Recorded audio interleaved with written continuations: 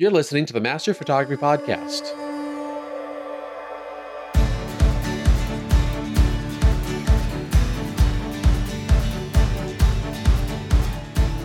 Welcome to the Master Photography Roundtable, part of the Master Photography Podcast Network. You are joined by thousands of photographers listening to this show who are all on the same journey to master their photography.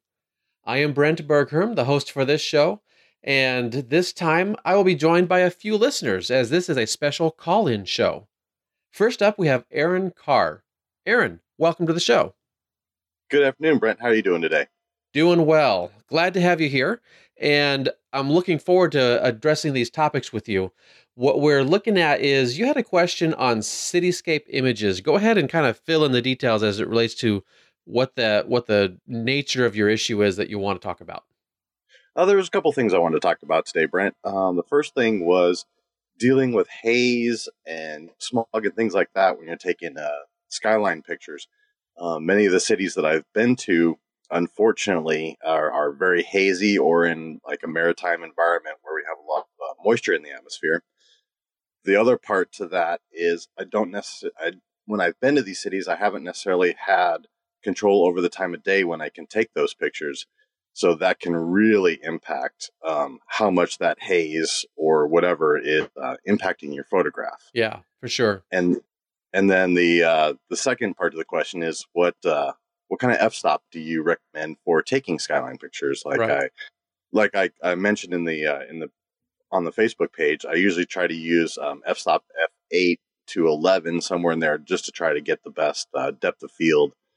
But I'm not sure if I'm in the ballpark or where I'm at with that.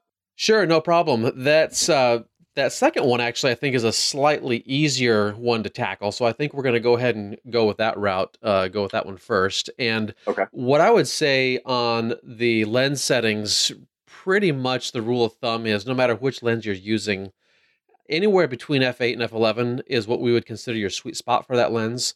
And that is what I mean by that is that's the best balance between depth of field and getting sharpness that way. And also you're not going so far down the aperture so that you cause this phenomena called diffraction to start coming in. And so when you stop down to f22, sometimes our lenses go down to f29, f32, something like that.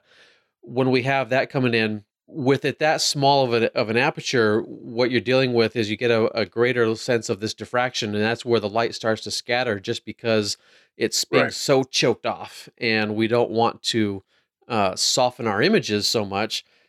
We can look at it and say, well, my depth of field calculator says, well, it's going to be, everything's in focus, but it just feels soft. Well, that's the softening that's happening with the diffraction. So if we can get in that area of f8, somewhere in there, doesn't really matter because you're looking at cityscapes too, right? And so you're probably really, really far away. So you're focusing at infinity anyway. And so depth of field actually isn't an issue. It's just about getting that sharpest spot, that sharpest performance out of the lens, whichever lens you have. And again, it would require testing for any specific lens. It's just a rule of thumb, f8, f11, somewhere in there. Is there like an ISO setting I should be looking at using? I generally try to use 100, 200 in those areas, but should I be going up to 400 or 800 or? Yeah, I say it kind of depends on the camera that you have, but in general, your 100 to 400 range is usually going to give you really good results. It's all about the digital noise. That's your biggest problem you're going to have when you start increasing the ISO. You're going to have digital noise, and depending on your subject, as we increase ISO, especially past 400 for most cameras, we do start to decrease slightly our dynamic range that's capable to be recorded. Okay. And so that would be the difference between the brights and the darks and whatnot. So we're definitely at our best performance when we get to what we call the native ISO on the camera. Which specific camera are you shooting? I have a Nikon D3200. Okay. I'm at the very, very bottom end there. Sure. And that's still, I would certainly characterize that as a capable camera. There's nothing that I would say, oh, your camera sucks or anything like that. That's not the point of anything I would say, anything close to it. It comes in, it's about just the overall fact that it is slightly older. It's a crop sensor. when you add those two together, digital noise does start to become an issue. So it's just depending on what your tolerance is for that digital noise. I would always recommend decreasing that. But being that you mentioned you don't necessarily always have the time to plan to be there at the best times of day, that probably tells me you probably don't have the time to take a tripod as well. No, actually, I keep one in the back of my car, so I always have it Okay, to so that I can. nice. But it's just one of those things where if I stop, I can take it out and throw it all up and then go. Yeah, But again, and it's not the greatest tripod in the world either. That's going to be one of my next things I'm looking at. yeah, But no, I have it with me, but it's just one of those times where I don't necessarily know where I'm going to get that sweet spot during the magic hour, or in the right. morning or anything like that. It could just be it could be around 2:30 in the afternoon. Oh, got to go take a picture because this is Right. when I have free time. Right. Gotcha. Yeah. So, yeah, definitely during the 2:30 in the afternoon kind of a time frame, I might suggest the tripod isn't always going to be necessary, but it always is nice to help slow you down. It gives you a nice, more sturdy, I guess I should say, depending on what tripod you have. It's usually more sturdy than just hand holding. So some tripods, a tripod is better than no tripod, Right. oftentimes. Uh, but let's get into your specific issue of, you're in this city. And in our conversation before we started recording, you mentioned that you've been to Hong Kong several times, Correct. and I just went there this summer, and I was there during the middle of their wet season, basically in August, and so Okay. haze was just absolutely pervasive. Yeah. But also being just along the ocean and whatnot, you just got a whole bunch of this stuff. Yep. That is where I guess my approach can be something that you may feel I'm not answering your question because, or I might be dodging your question because that's where I look at it and I actually start shooting other things that the Okay. city might offer. But one of the things I ended up shooting on one of those days actually was Hong Kong Park. And this is a natural park right in the middle of the city. So you've Hmm. got the tall, incredibly tall skyscrapers just all around you, but given that this hazy, overcast day, the natural leaves and the pond and the flowers and the few birds and whatever else were there, they just come out looking really good in that Right. light. And then you've got that the potential of putting up that texture or that pattern or whatever it is that you have of those buildings in the background, and that can become a fairly successful shot as well. So I would say start to think about, rather than backing up and grabbing the whole spectrum of the city, maybe there's some kind of details, maybe there's some kind of way that you can build in a different photograph. It's about the only way I can kind of coin it or phrase it, and it changes what we shoot. I don't know Sure. if that Sure. makes sense. No, it does, and we did do some of that. During the times when I was there, I was in the military. As part of that, we are not allowed to go around by ourselves, so we Sure. had to have a friend with us at all times, and he was supportive of me taking pictures, but didn't want to spend his whole day taking pictures either. So I kind of had to grab what I could when I could. But I did get some a lot of street level stuff in some of the parks, and we did get to we did get to see some of that stuff too. We didn't, we did go up to Victoria Peak, and we went up into some of the observation decks and some of the towers and things like that as well. But we did do quite a bit of stuff at the street level as well. Excellent. Yeah, because that's where, if you're not in Hong Kong, anywhere over in Europe, you're going to get the same idea where Yeah. that haze is just going to decrease the ability. And really, quite frankly, I think our eyes do a great job of kind of sort of cutting the haze, because we're able, I find it anyway, I'm still able to look at and experience the beauty, and I'm just like, oh, this is so awesome. But it Right. also comes to the point when you have enough experience, it sounds like you do actually, to say, you know what, the photos just aren't looking the way I saw and felt it. Right. Yeah. And that can be difficult to kind of accept sometimes. Now, the other side of that would be, what if we were wanting to capture this scene anyway, uh, and trying to maximize what we're doing there, regardless of what the light is, regardless of what the atmospheric conditions are. Describe for me a basic. So, like, if you're back in Hong Kong and you're up on the peak, is that one of the basic areas where you were feeling like you just didn't quite get what you wanted? That was I did. In fact, that's one of the one pictures I just pulled up here was one that I took up there, and it's just as hazy as you can believe. And then actually, the ship that I was on was anchored out in the harbor, and Okay. so we had to take ferry boats in. And as we were coming in, we got some great skyline Oh yeah. pictures in there from in the middle of the harbor that you just can't get from Right. anywhere else. But unfortunately, again, you're down there, and it was very hazy. The other place that I had a lot of haze issues was in Kuala Lumpur as Mm-hmm. well. Sure. Uh, they had at the KL Tower. They have an observation deck, and you're up at, I don't know, I think it's 800 feet or so, and looking down over the Petronas Towers, and then the surrounding city around that, and it was just super super hazy around there, and that was very hard to deal with as well. Yeah, for sure. I can imagine. So in that regard, what I would the Petronas Towers idea that in Kuala Lumpur, while I've not specifically been there, and I don't know the exact lay of the land, Hong Kong is a little easier for me to speak to since I've actually Sure. been there. But in either scenario, I would look at to say, okay, does it make sense to zoom in on anything? And what I Right. mean by that is you're going to eliminate the junk in the background that is just causing frustration, and maybe you can zoom in on something. However, depending on how far away it is, of course, you're going to have all that haze you're still fighting with. Maybe it can work where you're going to be able to. Now, when you're in an observation deck, like in Kuala Lumpur, you're talking about, probably you Right. don't have as much space to get back and forth and align something up in the foreground and let that hazy city be in the background. But I know Right. in Hong Kong, you do have that opportunity Yes. because you've got the road that goes around the peak, you've got the peak Right. tower itself, you've got the road that goes down from the peak, although that's really overgrown with trees, so you're not going to have much breaking through to the city until you get way down further. So trying to find something that makes the composition where you have a layered effect is going to, I think, really allow you to have that idea of the haze, but it's not going to be an annoyance factor. It's going to be something that maybe adds something to the image, but Okay. that definitely requires some flexibility, and that's Sure. where you, again, you may not have that opportunity given the limited time frame that you have maybe to shoot. Now, one last thing to segue into our last thing to talk about. You're a new Lightroom user, Yes.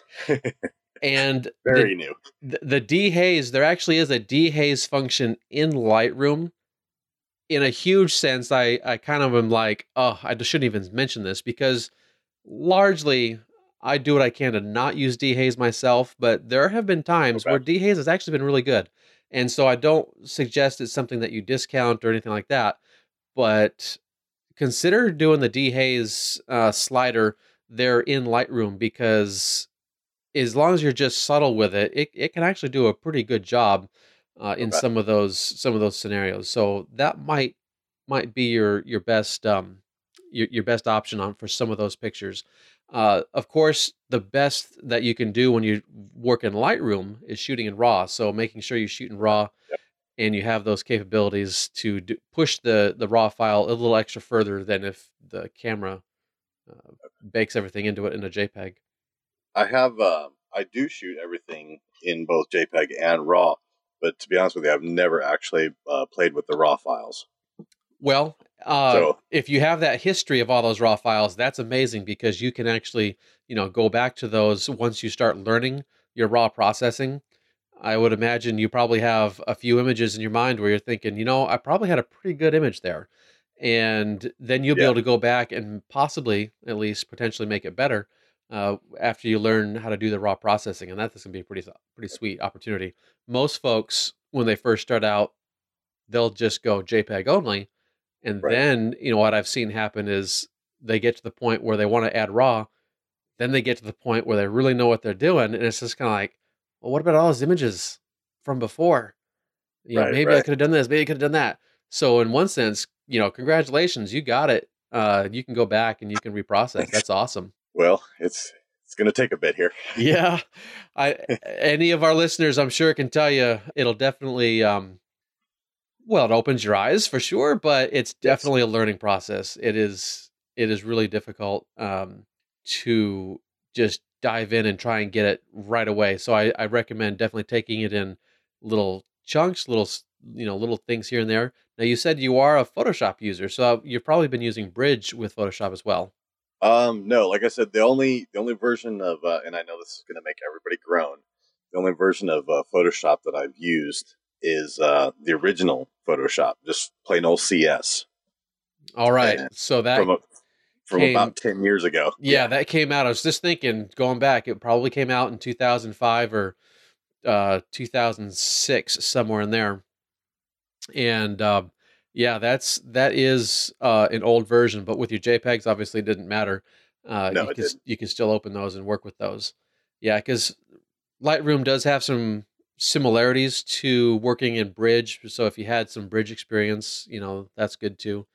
One piece of advice that I'll end here with is to say Lightroom does not like you to play outside of Lightroom. So once your images are imported into Lightroom, play within the sphere of Lightroom, because if you go do things outside of Lightroom, it's going to throw you a conniption fit and start complaining. So Okay, when you okay, dedicate yourself that way, let it be your everything as it relates to managing your images, the location, all that stuff. There are some okay, caveats to that. Listen to the Photo Taco podcast, especially the ones where Jeff talks about all sorts of Lightroom this and Lightroom that. And he's had Victoria Bampton on as well, and she's a fantastic resource. So there's some great resources out there, yeah, and just keep things in Lightroom, and Lightroom will largely be happy. yeah. I have quite a few podcasts there that I need to catch up on with you guys, and then I'm sure that I'm going to spend a few days listening to YouTube videos and stuff There as you go. well. Yeah, very good. And then there's one other. I'll give a shout out to a fella, Matt Kleskowski. He does some great Lightroom stuff as well. So Okay, uh, awesome, some great things to look up for your Lightroom training. awesome, sounds good. All right. Well, thank you so much for joining us, and I really appreciate you calling in and talking these things over with us on the Master Photography Podcast. All right, thank you, Brent. Have a good day. You as well. Bye bye. So my next guest is Wendy Gunderson. She's from Wisconsin. Wendy, welcome to the show. Thank you very much. Yeah, it's great to have you here. And you are a lawyer by trade, is that right? I am. Yeah. So, and you're a photographer, certainly. That too. And we had a question in the Facebook group about contracts and the like. So I'm really excited to have you here to talk about these kinds of details with us, what we should be looking out for in contracts and the like. But let's start out just a little bit about yourself, background as just who Wendy Gunderson is, and as a photographer as well. And then we'll dive into some of those specifics as we deal with contracts. Sounds great. I have been practicing law since 1990. That's 28 years. Wow. I'm a Sorry. Don't say it like that. It makes me feel old. That's awesome. I'm a graduate of University of Wisconsin Law School and have been practicing here in the state of Wisconsin. I am presently a supervisor of a staff counsel office for a large insurance company, and supervise a staff of attorneys and legal assistants.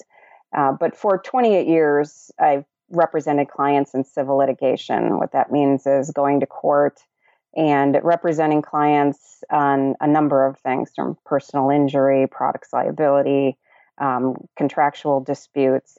And in those years, represented a lot of photographers and joined a lot of photography groups because I've always had it as an interest, and got to learn a lot about how people do business and what comes up in their businesses that's distressing. So that's kind of how this all came about. But Sure.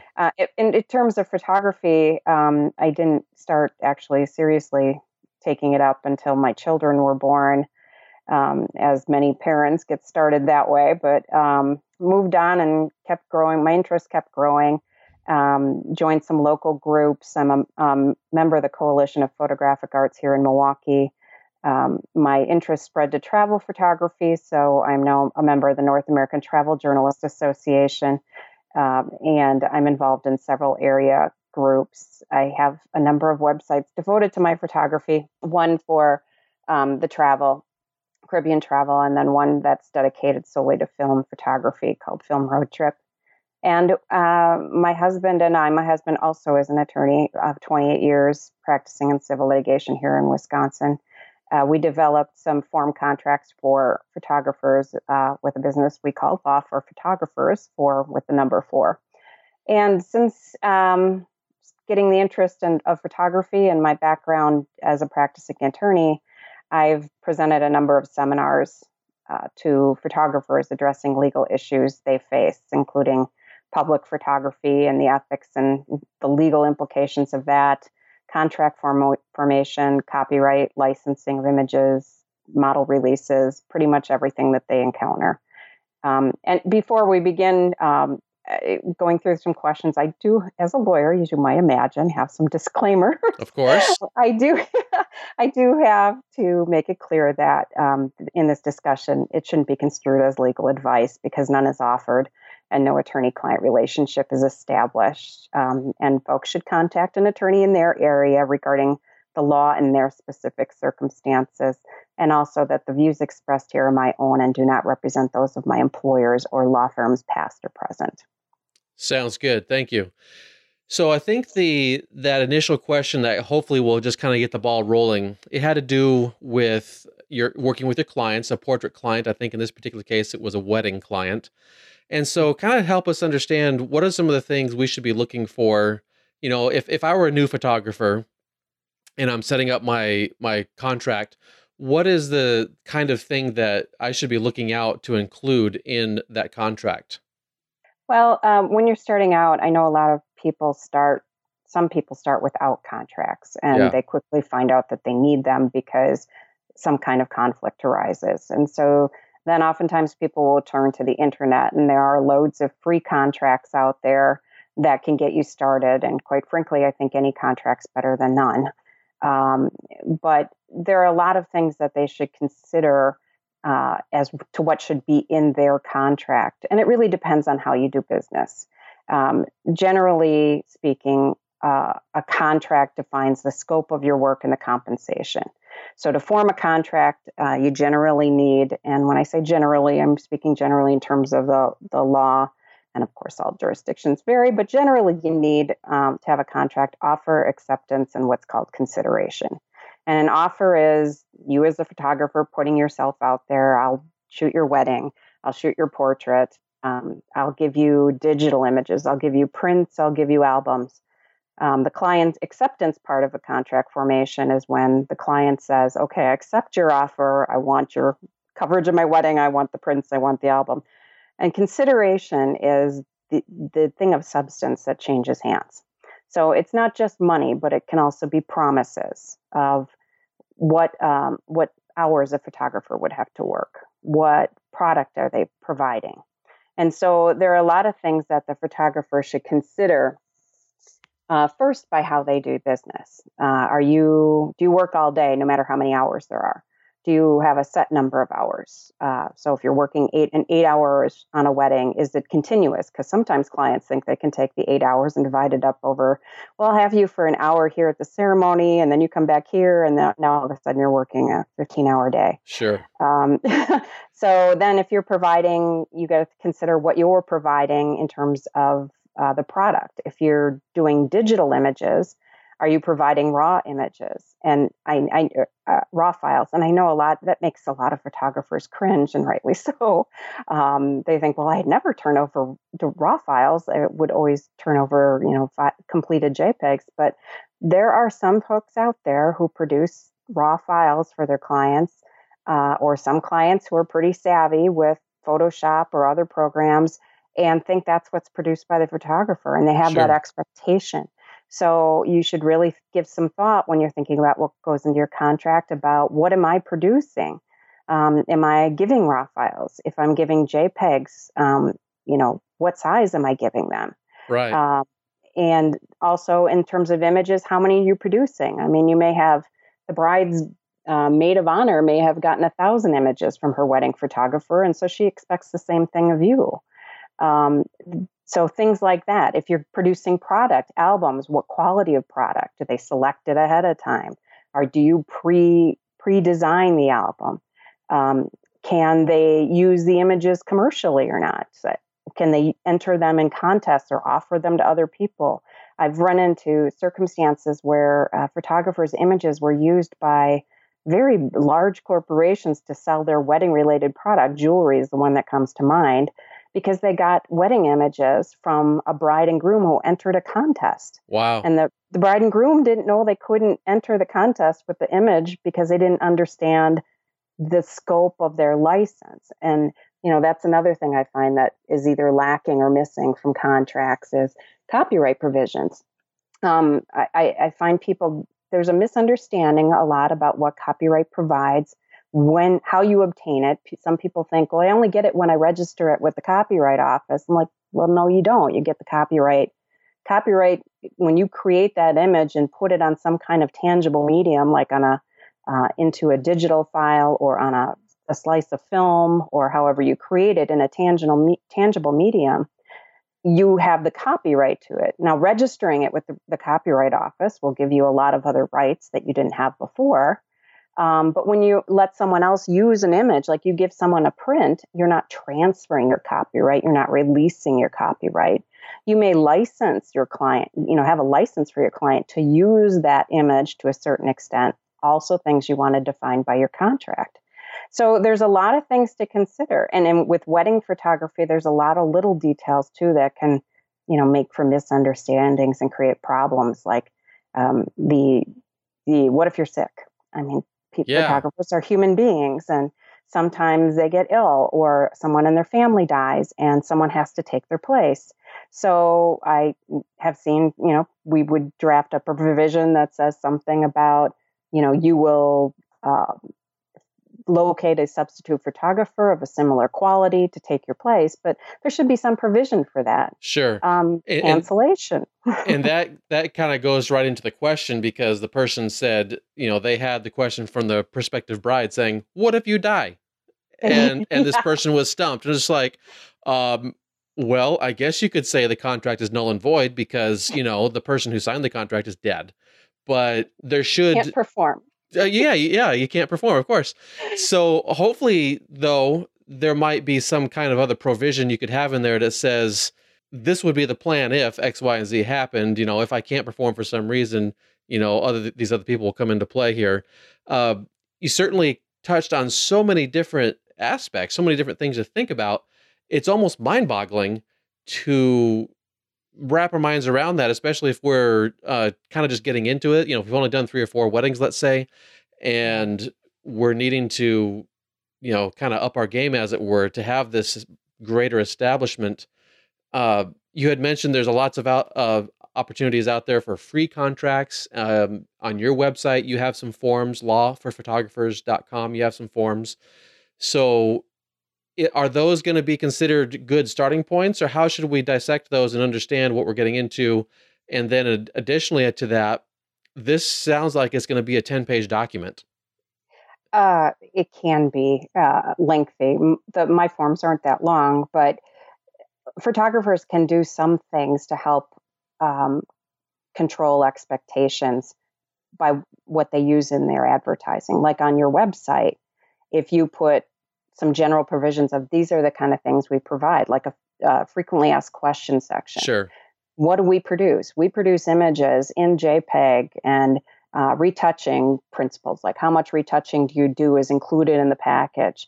Some things you can put in that kind of part of your website. Now, the important things should be in your contract, but there's some additional guidance or help to your clients that you can put on your website that can help kind of ease those expectations. The hardest thing about I've noticed with people getting started in wedding photography is they're managing expectations they don't know about, because Sure. It's your friend had this, and your mom says she had this when she got married, and so you have all this information that you don't even know what you're dealing with because of what they've encountered in their experience. So you try and address as specifically as possible what you're providing. And I guess, I started with a very short contract when I started representing photographers, and it's grown because we hear of more problems with, here's an example, on retouching. Some clients will think that it's, just the basics, crop, align things, adjust the color, Sure. that kind of thing. Yeah. Where some people may think that, well, here I've got this bulge right where my arm meets my, sleeve of my dress. I expect you to be able to go into Photoshop and pinch that area and make it look slimmer. And so they may expect what is essentially hours and hours of post processing. And so that's something that comes up in conflicts quite frequently. Another thing that we notice is like cancellations. Weddings cancel. Sure. More frequently than you'd like to think.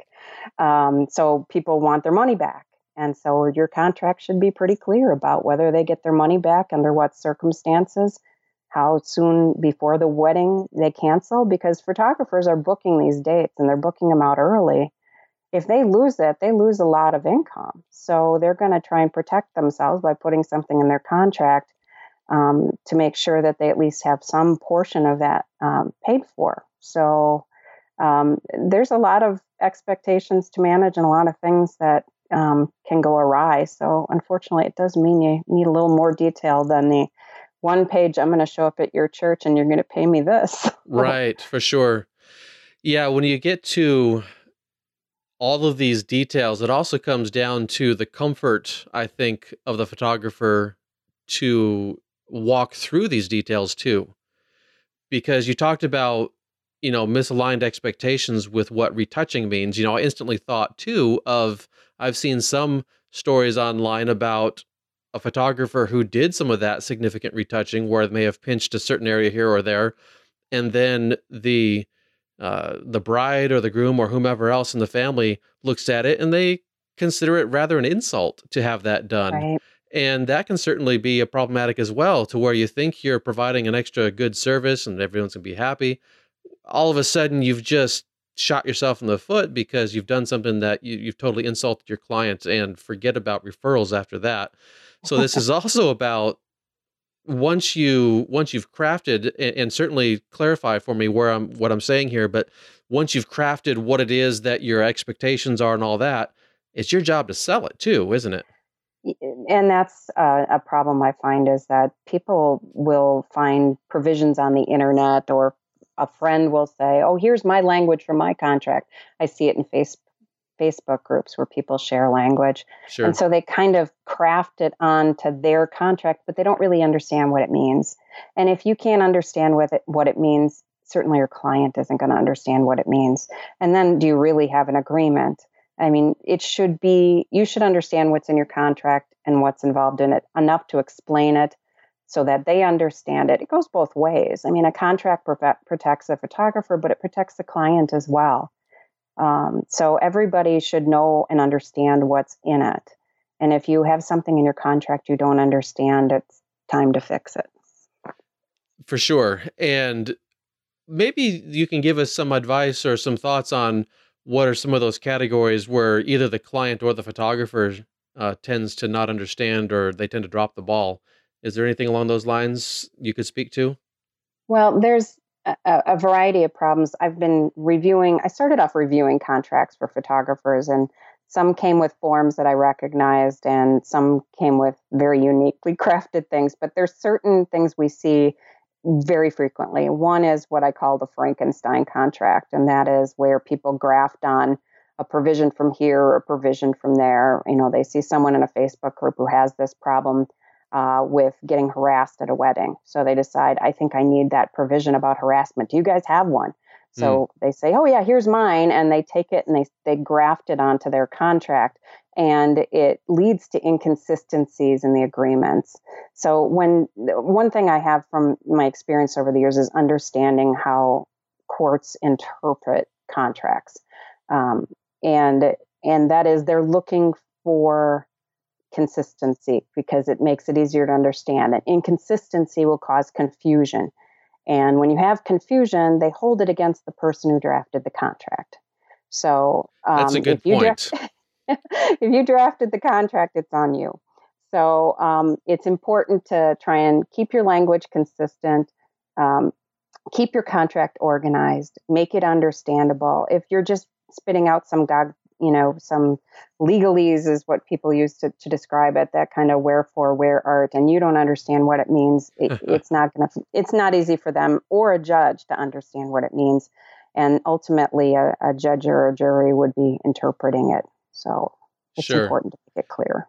Now you mentioned the inconsistencies. They'll kind of take it on to the person drafting it. I would imagine if the photographer were to buy a form, they are still the ones that, according to the court, they're going to be still the ones considered drafting it. They, well, that would be between if you hired a lawyer. If you're buying a form, there's a problem with forms. And, I sell a form, so Yes. I openly admit there is a problem with them. And that's the reason is there's really no substitute for having a lawyer. What forms help you do is they help you get started. They will help you if you go to an attorney later to have your contract reviewed. If you've got a good form together with, which reflects how you do business, it's way easier. And when it's easier for a lawyer to look at it, it's less expensive because lawyers charge you by the hour to do Sure, things. yeah. So if they're looking at a paragraph thing you took off the internet, they're going to have to rewrite it and start from scratch. And I know that takes a while. But if they've got a well put together agreement that they have to tweak for your jurisdiction, because the laws vary from state to state. Some, for example, some have consumer protection laws that require specific language in contracts. Some have limits on the interest you can charge if someone were paying late. Those are the kind of things that the lawyers would know and be able to tweak for what happens in their jurisdiction. But if you've got a good start, it'll save you money ultimately. But no one should rely on a form. It's not the end. It's the beginning of your relationship. And I know it's hard to think you're starting out, do I want to spend this money on a lawyer? I kind of take a story I hear over and over again from photographers and kind of turn it around. And that is, photographers will say, oh, I'm a professional. You shouldn't hire a friend with a nice camera to shoot your wedding because, it'll be a horrible experience to hire an amateur. You should have a professional photographer. Well, the same thing goes with regard to your business.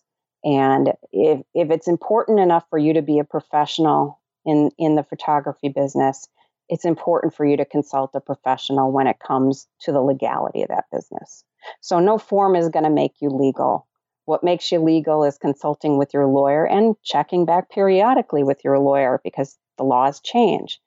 But a good form, one that's put together well, can be a great start and set you on the right track from the beginning. So let's take this in something that's going to be related but slightly tangentially different, and that is the form or the terms and conditions one would find on a website, and being able to say, referring back to that website, like say in your contract, how does that hold out as it relates to, all right, they've clicked the button, they've clicked that thing that says I agree to the terms and conditions. How does that relate to what we would be able to see in a contract that says, okay, maybe that allows me to shorten the contract, but we want to make sure we reference that back. Does that make sense and how I'm saying that? What I've seen sometimes what people do, if you have a lot of terms and conditions, you have a lot of details, you offer a variety of different services and products, you might want to do a separate addendum that lists all your terms and conditions. The core contract can be pretty simple, but that should be an addendum incorporated into the contract that will always be a part of the contract. Just being on your website is not part of your contract. Okay. What I meant in using the website is to kind of educate your client. Yeah. So when they come to you, they know, okay, this is what I'm dealing with. So when they see it in the contract, they're like, okay, I understand that. I know that they're not giving me raw files. So it's basically use your website to educate your clients. So when they come to your contract, it's easier for them to understand. But all the important terms and conditions should be in the written contract that they sign, because you can't just say, well, this is on my website. I mean, you can change your website every day. Right. You want to know that they signed understanding what those terms were. Yes. And so if we offered, let's say as a wedding photographer, if I offered 3 main different packages with different levels of service, that might be where I have a core of everything that's common in the contract, and then maybe 3 different addendums, depending on which level of service they're looking to buy. That's the addendum that they get attached to their contract. Yeah, that's a great way to do it. Okay, cool. Now let's take it one step further, and this is going to be something like for myself and others out there. I know some of the other uh, folks here that are attached to the podcast, the hosts, they operate workshops, and everything is handled online. When we say, take a look at those terms and conditions, are we still kind of putting ourselves out there, and we should probably have a little extra something that is that legal signature, that legal item that says, this is what I agreed to? Oh, when you're signing up for a workshop, is that what you're saying? Yeah, like if I have a client signing up for a workshop, I've got that terms and conditions out there, but there's no formal meeting like you do have with a wedding. There's no review of the contracts like you have with a wedding. It's all done online, and it's just, they paid the money, they're counting on you showing up. What's the difference in, if there is a difference in the legalities there, where we don't have an actual signed contract per se? Actually, when I've attended photography workshops, after I signed up and paid the money, they actually sent me a contract to sign. So that might be something you might want to consider. Yeah. I hosted a couple workshops too, brought in a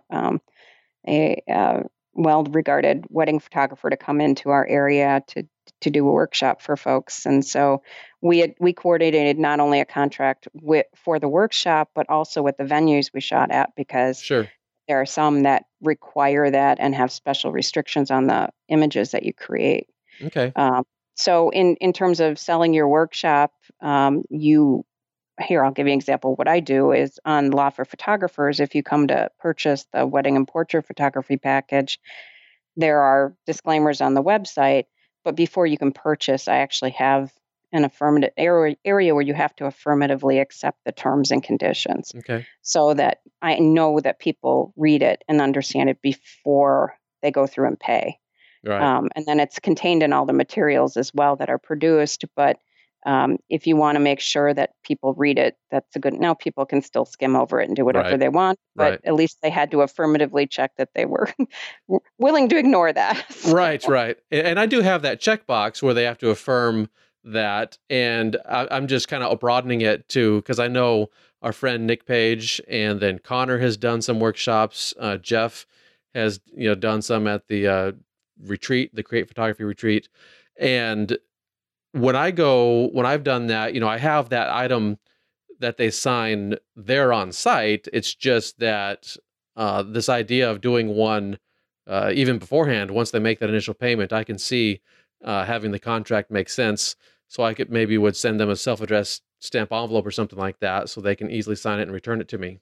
That way, I know a lot of photographers use digital document. Sure. We can sign things online too. Yeah, there's plenty of, whether it's digitally signing PDFs or lots of other ways of doing it for sure. Well, Wendy, I really appreciate you being here and helping us understand not only the importance, but some of the details about these contracts and the idea of getting a contract out there. And just thank you for being here. Thank you. It's my pleasure. I did want to offer a discount for your listeners. If anyone's interested in purchasing our wedding and portrait photography package, they can get 30% off by using the code MASTER, MASTER. Fantastic. And it expires at the end of the year. Excellent. So they go to your website, they type in MASTER at checkout, and they get 30% off you said it was wedding and portrait photographer package? Right. It can't be combined with any other coupons or offers, but that'll get you 30% off the list price. 30% is pretty good. So yeah, thank you. That's great. I hope lots of people take advantage of that. Hey, well, thank you for having me. It was a lot of fun. You bet. Bye-bye. Thanks. Bye. If you're anything like me and you're looking for a professional printing service to turn your photos into canvas prints, you want someone who's reliable, who's using the highest quality canvas, and who is affordable. Well, good news, Royal Canvas is all three of those things. They print in 11 colors, use premium canvas that doesn't crack when it's stretched, and they ship super fast, usually within 2 or 3 days of ordering. Plus, if you ever need to contact them, you'll be talking to a real person who can help you out with accurate information and resolve any problems quickly. With Royal Canvas, you're getting a premium quality canvas, archival ink, and an expert stretch. So go ahead and give it a try. Go to royalcanvas.com/master and you'll get 40% off of a single canvas print and an additional 10% off of poster or metal prints. Or if you'd like a sample, feel free to email service@royalcanvas.com and they'll send you a free canvas color swatch. That's royalcanvas.com/master for 40% off of a single canvas print and an additional 10% off of poster or metal prints.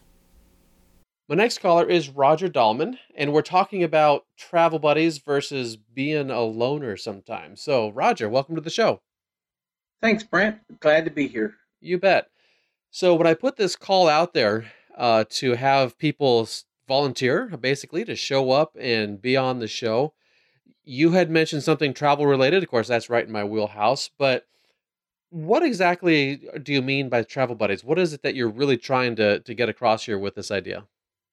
Well, I'm a travel and people photographer, and I like to go somewhere all the time.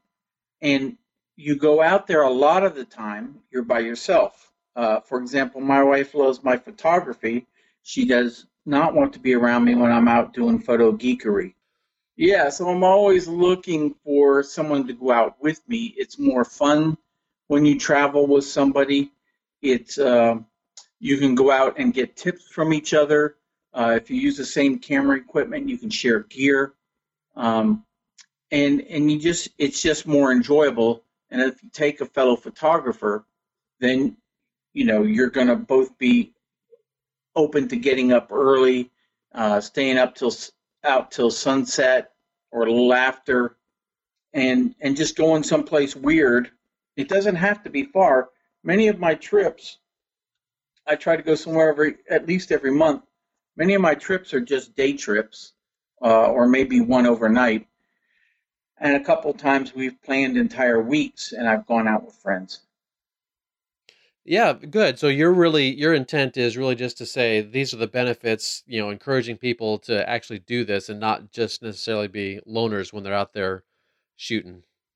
Correct. It's fun. You get a group together. I've been leading photo walks for the Kelby Worldwide Photo Walk. I led one for 500 PX. I like to get people together, chit chat about photography stuff. Compare photos. It's just a lot more fun to go with somebody than it isn't. And most of the time, it's, as I said, it's highly beneficial. Every now and then you'll come against somebody that maybe you won't want to invite back. Sure. There's always a risk, I guess. Yeah, it's a risk, especially if you don't know somebody or they don't know you. Right. But I've had no bad experiences so far, and I've been doing it for years now. So you tend to go out and invite folks that you just meet online, as far as in these photo groups or from other podcasts or other, just, how is it that you're meeting these folks? I am not shy. So I will go out and introduce myself. I'll put out calls. As I was telling you earlier, earlier this year, a man that I had met once who had told me he wanted to go do some of the things that I've been doing. I gave him 36 hours, and we drove 15 hours down to the Rolex 24-hour race. I had tickets already inside the park, and he was a beginning photographer, and we had a great time. We spent 15 hours in the car together, 24 hours at the race, and 15 hours coming back. Wow. But it worked out. And you gave him 36 hours notice, you said. 36 hours notice. The person who had told me that they wanted to go with me had to back out at the last minute. Oh, no. And so I was stuck with a ticket, and I said, well, you know what? Scott had called me. Let's give it a try. All I could say was no. I was going whether or not I had a travel partner, but right. It was much more fun with him. So I'm curious about this race, just if we can go off on a tiny tangent here. Tell me about this race and shooting this race. Well, I went a couple of years ago for the first time. I was a guest of the Porsche Club of America and shot inside the Daytona Raceway which is not set up for like you see it on the stock cars. It's got chicanes and curves, and if you can actually stay inside the race course and you can move around, and with the proper lenses, you can get all kinds of photos. I've got plenty of them on my Instagram. I'm a big race fan as far as any kind of race, horse races, car races, so it was a lot of fun to travel down there. And so when I went back, the one time I had met him, I told him I had been. He's a Corvette owner, said he loves speed, and said he would like to go with me sometime. And then a couple months later, the person who I bought the ticket for backed out, and that's how we went. But if you ever want to go down there, you can get positions inside the course, and you can walk anywhere you want to. And if you go down by the fences, you can get some very close shots. Very cool. And it's a 24-hour race, so basically they have teams that are swapping out drivers, I guess. Is that Correct. How it goes? Yeah, they're swapping out drivers, and they run rain or shine. So the first year, I got my wish, and we got a little bit of rain, and so I've got lots of mist coming off of the cars, which makes for a really good shot. Oh, I bet. Then last year, my project was panning. Okay. So I was, it's quite a challenge to pan a car that's driving by at 150 miles an hour. No doubt. But you do get quite a bit of practice. Yeah, I had 24 hours of constant going back and forth. Yeah, and that's what it took because, like I said, I'm a people and travel photographer, not a sports photographer. Right. And I needed to practice. Oh, sure. I kind of got some. Now, what kind of lens are you using? Like a 70 to 200 for this, or what kind of lens are you doing for a track like this? Well, you can use the 70 to 200, and that'll get you because you're right on the fence. You can get very close. Okay. But I was using a 200 to 400 that I rented. I've rented that lens a couple of times from Lens Rentals. I've rented it for Alaska, and it's a great lens. I don't use it enough to justify paying the cost of that. No. So we're talking the Canon 200 to 400? No, I'm a Nikon shooter. Nikon, mostly. Okay. I was Canon film and moved to Nikon for digital. Okay. But there are quite a few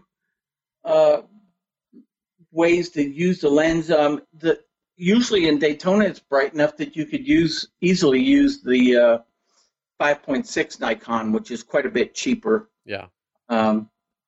But I have shot some races with just the 70 to 200, but since whenever I can get that long lens, I of course take that because you can get right in on it. Yeah, and like you said, those lenses are not cheap. I borrowed one. I'm a CPS member with Canon, and I borrowed one about a year or so ago, and it's definitely a sweet lens, but at around, $12,000 or so, it's like, it's not everyone's lens, that's for sure. No, it's not. And the Nikon currently, I think, is a little cheaper, but it's just cheap is a relative word. Mm-hmm. Yes. So tell me about some other experiences you've had where you've gone with people and maybe some of these photo walks that you've organized. Tell me about some of those.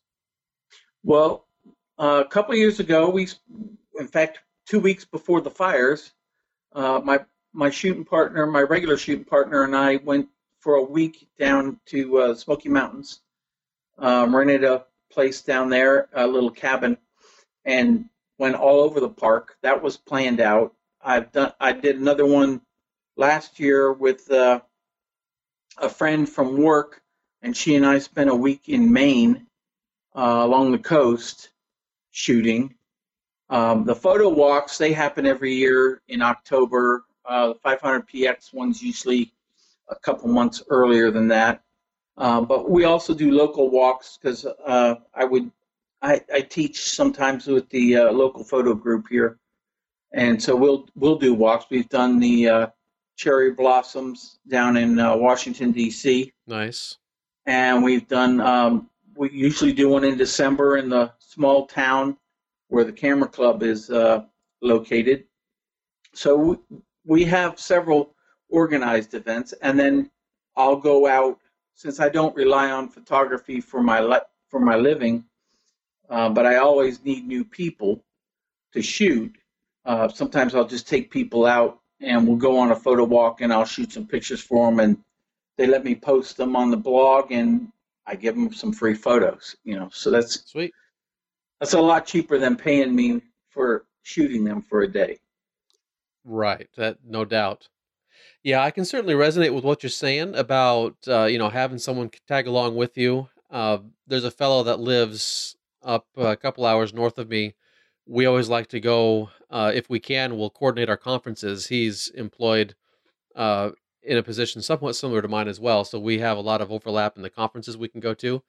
And so over the years, boy, it's probably been 5 or 7 years now that we've been able to do this a couple, 3 or 4 times. We've been to Boston and then to Las Vegas twice, and I can't think of the other one, but where we've just gone to these conferences and then we'll, be able to head out and go shooting in the evening when the conference is over. Or we've also gone and shot waterfalls here in Washington State or down to the coast or something like that. And it can definitely be a good thing. It helps you get out, helps you spread your wings a little bit, and hopefully learn a little extra something more too while you're out there. Yeah, I travel a lot for work too, and I never go without a camera Good. because right, just like you said, whenever you're done, instead of going partying or spending all your per diem on a fancy meal, I just go out walking and see what I can see. You betcha. Now, have there been times where you have gone solo and you've either just completely regretted it or you're kind of like, this has been actually really good? Can you think of a scenario that would fit either of those situations? Well, the it's almost always good. I just did a sabbatical from work and spent a week in Ireland. Mm, That I did. That was fantastic. no Um, doubt. And you were by yourself? yeah, for a lot of it. And then I've also done. I have gone to places. We're close to the Shenandoah Mountains, and I've gone up there to the Shenandoah Valley and paid to spend the night so I could be up early, and the weather was awful. Uh, so I guess that's about the worst experience I've ever had. I've been pretty lucky. I mean, there's always something to shoot. Yeah. It might not be what you wanted to shoot, but between the blog and I'm a fairly almost weekly poster on Instagram. You got to have pictures, or you're not going to post. Yeah, for sure. I can certainly identify with that.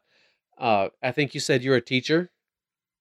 Well, I no, I'm a consultant here in DC, but I Okay. teach at the local photo group for Photoshop and Lightroom.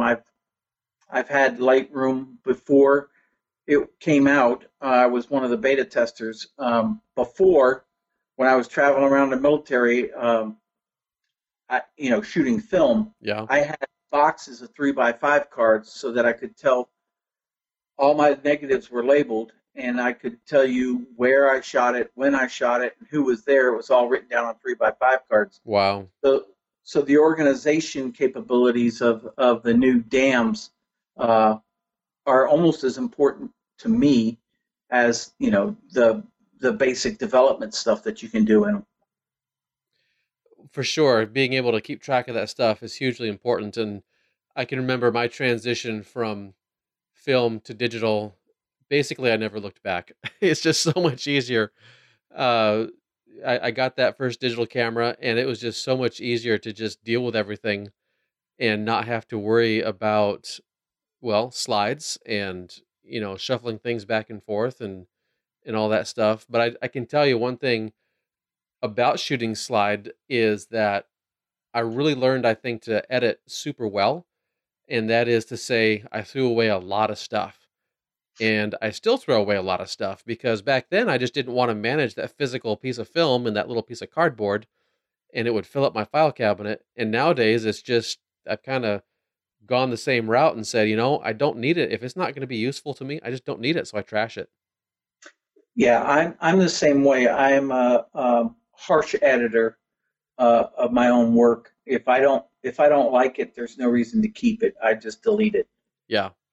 Yeah, I agree. For me, I think I coined the idea one time saying, if it satisfies something, personally, where it has some kind of personal value, for instance, my family, of course, I'm going to keep that. If it has a commercial value, of course, I'm going to keep that. And then if it has some kind of artistic value for me personally, I'll keep that. But otherwise, for the most part, I don't shoot the family photos. I'm out shooting these other things. And then, yeah, it's just like pull out the saber and start slashing when it comes to editing those photos because they're just taking up precious hard drive space.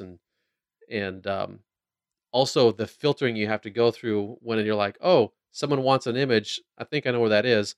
If you got 10 times more images to filter through, uh, that could be a problem too when you're trying to find that image and be efficient. Yeah, organization can be a troublesome thing for people who aren't organized. I keyword everything and have smart collections that tell me things that aren't keyworded if I get busy or something like that, and I'll go back when I'm, like this weekend when it's a rainy weekend, and I'll catch up. Sure.